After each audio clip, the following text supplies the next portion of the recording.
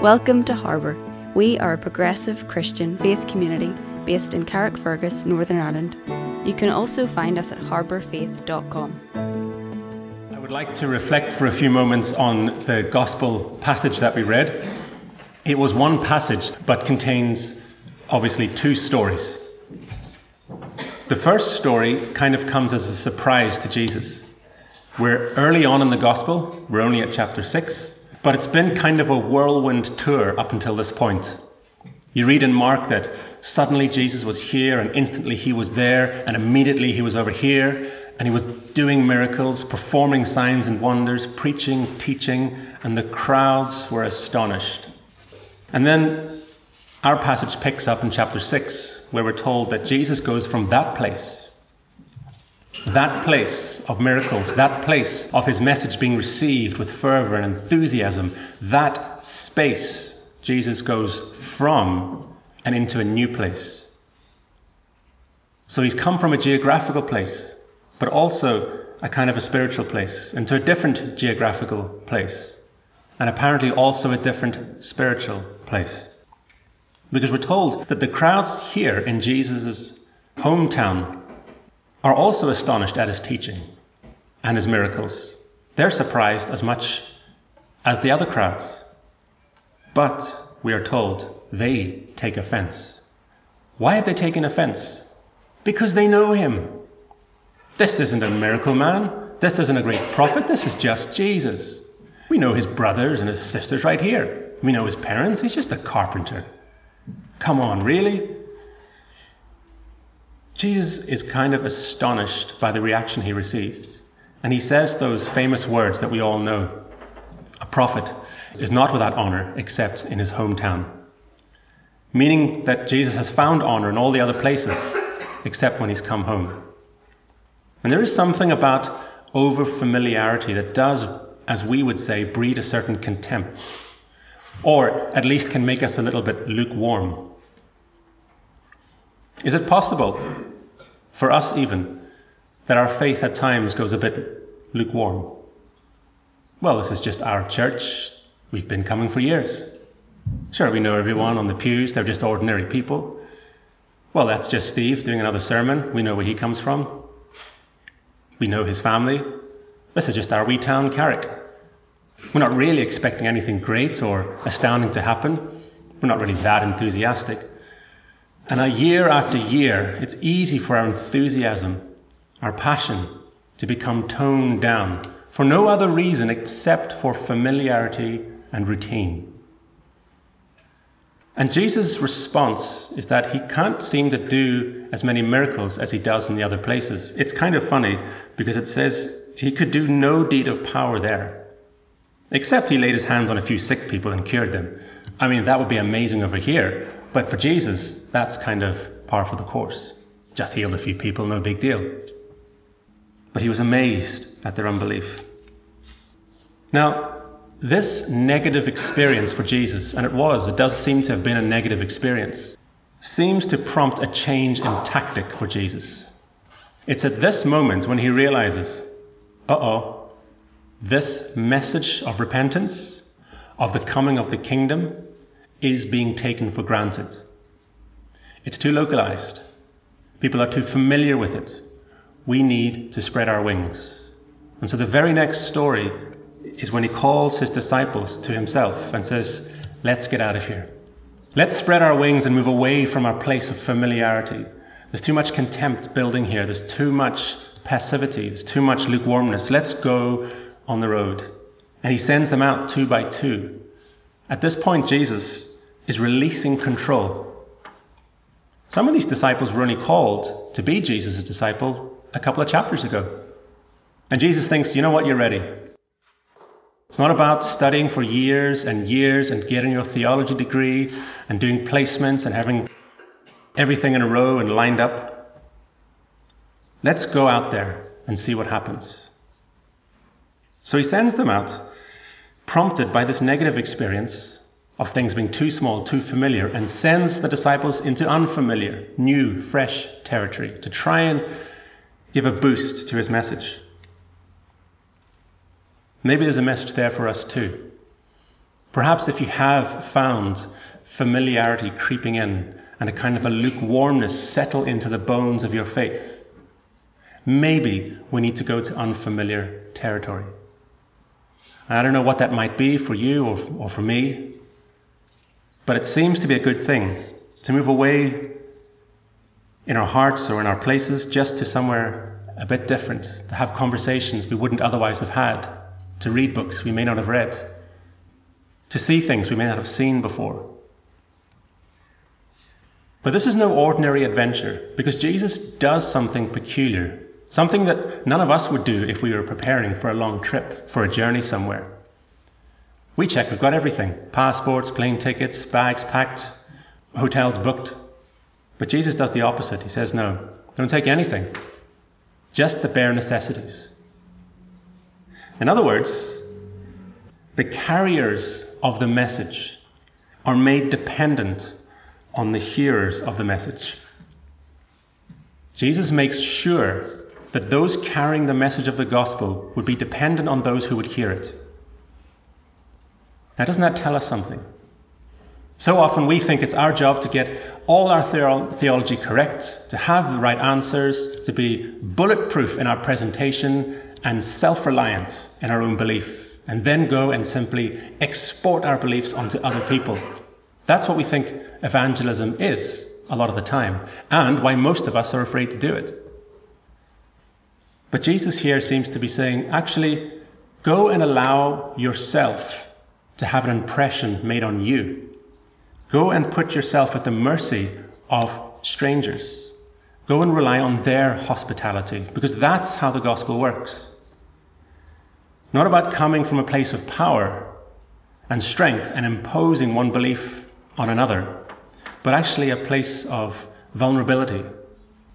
In the passage in Corinthians, Paul specifically boasted in his weakness, in his vulnerability in sharing the gospel. And it's the same idea here. The disciples are made vulnerable so that they have to be gentle and respectful in the way that they present their message. Otherwise, no one's going to invite them home for lunch, are they? No one's going to look after them. They aren't going to have a place to stay for the night. And I love that. They can't go arrogantly thinking they've got everything right. They have to go on a journey, a respectful journey, but nonetheless with a message. They do have a message to tell. And so do we. By the way, there's a little bit where Jesus says, look, if a town doesn't receive you, if a town rejects this message, well then just shake the dust off your feet and move on to the next place.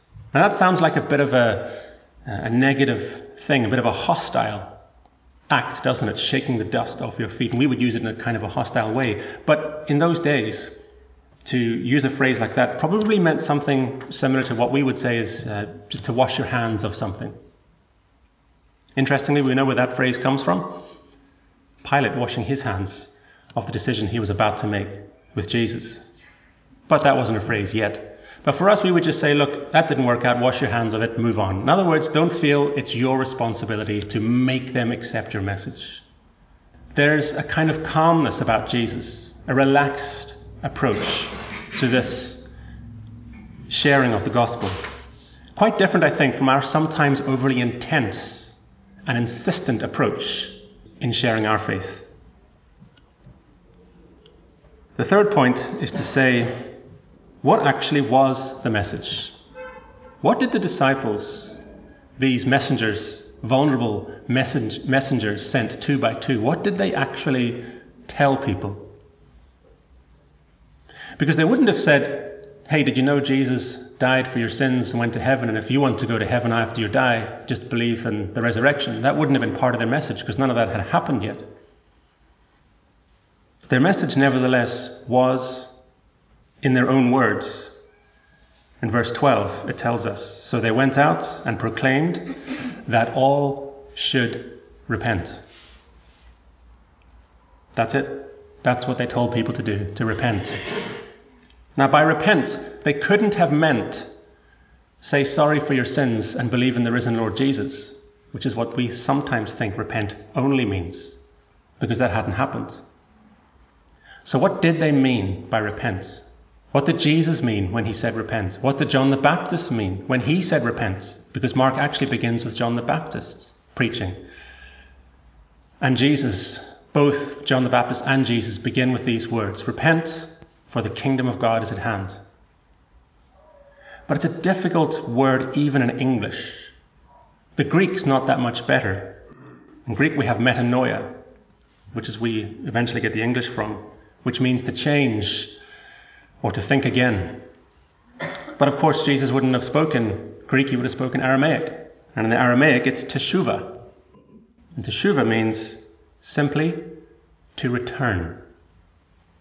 So it's not just a change, it's a change in the sense of coming home, returning. So whenever John the Baptist and Jesus said, come home, for the kingdom of God is at hand. Return, for the kingdom of God is coming. What did they mean? What did the disciples mean when they said it?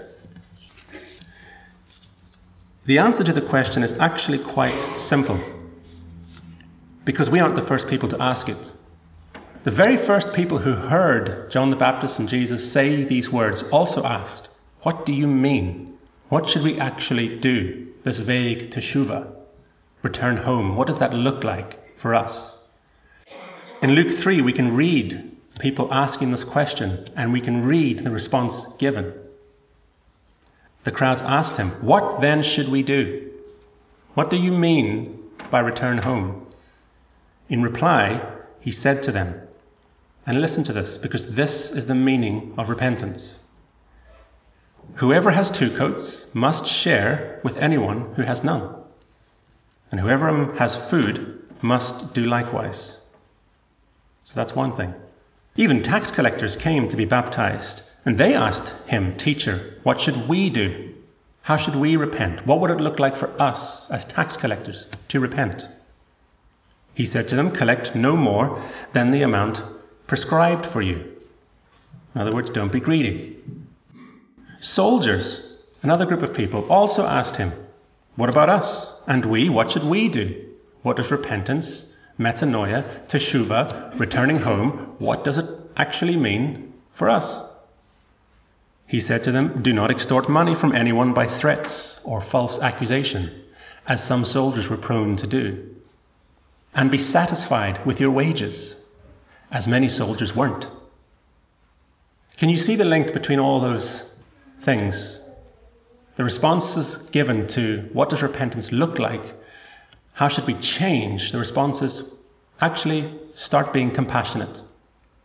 Share your stuff, don't be greedy, and don't take advantage of people. And be content. So when we're not doing those things, when we're doing the opposite of all those things, that's what you might think of as sinful living, I guess. Destructive, hurtful living for us and for our neighbours. But when you do the things that John the Baptist and Jesus called us to do, and that Jesus reiterates in the Sermon on the Mount, that's what repentance actually looks like. Now that means that the disciples went and told everyone in the villages to do that. Hey guys, if you've got a lot of stuff, make sure you share it. If you've got tax collectors, they shouldn't extort, they should be satisfied. Soldiers in this village, don't take advantage of people. Why? What is the reason? And this is crucial. And I'm nearly finished with this. Not so that, having checked all these boxes and done all these good deeds, we can go to heaven one day after we die. That isn't the reason given. It just isn't. Not that that shouldn't be a part of our faith in some shape or form, but it is not the point of repentance, at least not according to Jesus or John the Baptist, and probably not according to the disciples. Not so that you might go to heaven after you die one day because you've done all these good things, but because the kingdom of God is at hand. In other words, the kingdom of God, says Jesus, says John the Baptist, says the disciples, is breaking in. Here and now, the current worldview is being changed. The dominant worldview, where people are selfish and the rich get ahead and the strong get ahead and the powerful get ahead, is being flipped on its head. It is being changed and renewed under your feet. So you need to get on board. The coming kingdom that is coming, no matter what we do, that is arriving, is going to be a kingdom that runs on the currency of love, of compassion, of mercy, of kindness, of joy, of faithfulness. That is how people will get ahead in the new kingdom. So start living that way now. Not so that you can go there one day, but because it's at hand here and now, and coming and coming. And the more stock we have in the coming kingdom here and now, the more easy our transition into that kingdom will be. So come home. That's what we were created for. This is who we are, with the Imago Dei, the image of God in every single one of us, all humanity. We are created for that kind of life. Not the meritocracy where the strong, wealthy and rich and athletic and tall and good-looking and well-born people get ahead at the expense of everyone else. No, that's not how we're built. We're built for something else. And the place we call home, the Imago Dei, the image of God, is coming to get us. It's coming for all of us. So repent, change, stop living the other way, because that worldview is breaking apart and a new one is emerging. And it's like a mustard seed spreading, Jesus says, all over the place, unpredictably sprouting here and there, just as unpredictably as his disciples were almost erratically sent across the countryside, randomly depending on the kindness of strangers to spread their message of compassion and kindness. May we be a people who are enthusiastic and passionate about our faith. May we be saved from falling into a kind of lukewarm complacency because we're familiar with it all and we've said all the words before and we know everyone and we're so used to this message. Can we leave that place as the disciples did and go to new places in our headspace, in our hearts, and maybe even physically, to explore an adventure of sharing our faith, not in a dominant, overbearing way, but in a respectful, kind, honest and open way. May we live compassionate and caring lives, ever mindful that the kingdom is at hand. It's here. May we repent, for the kingdom of God is at hand. Let's pray.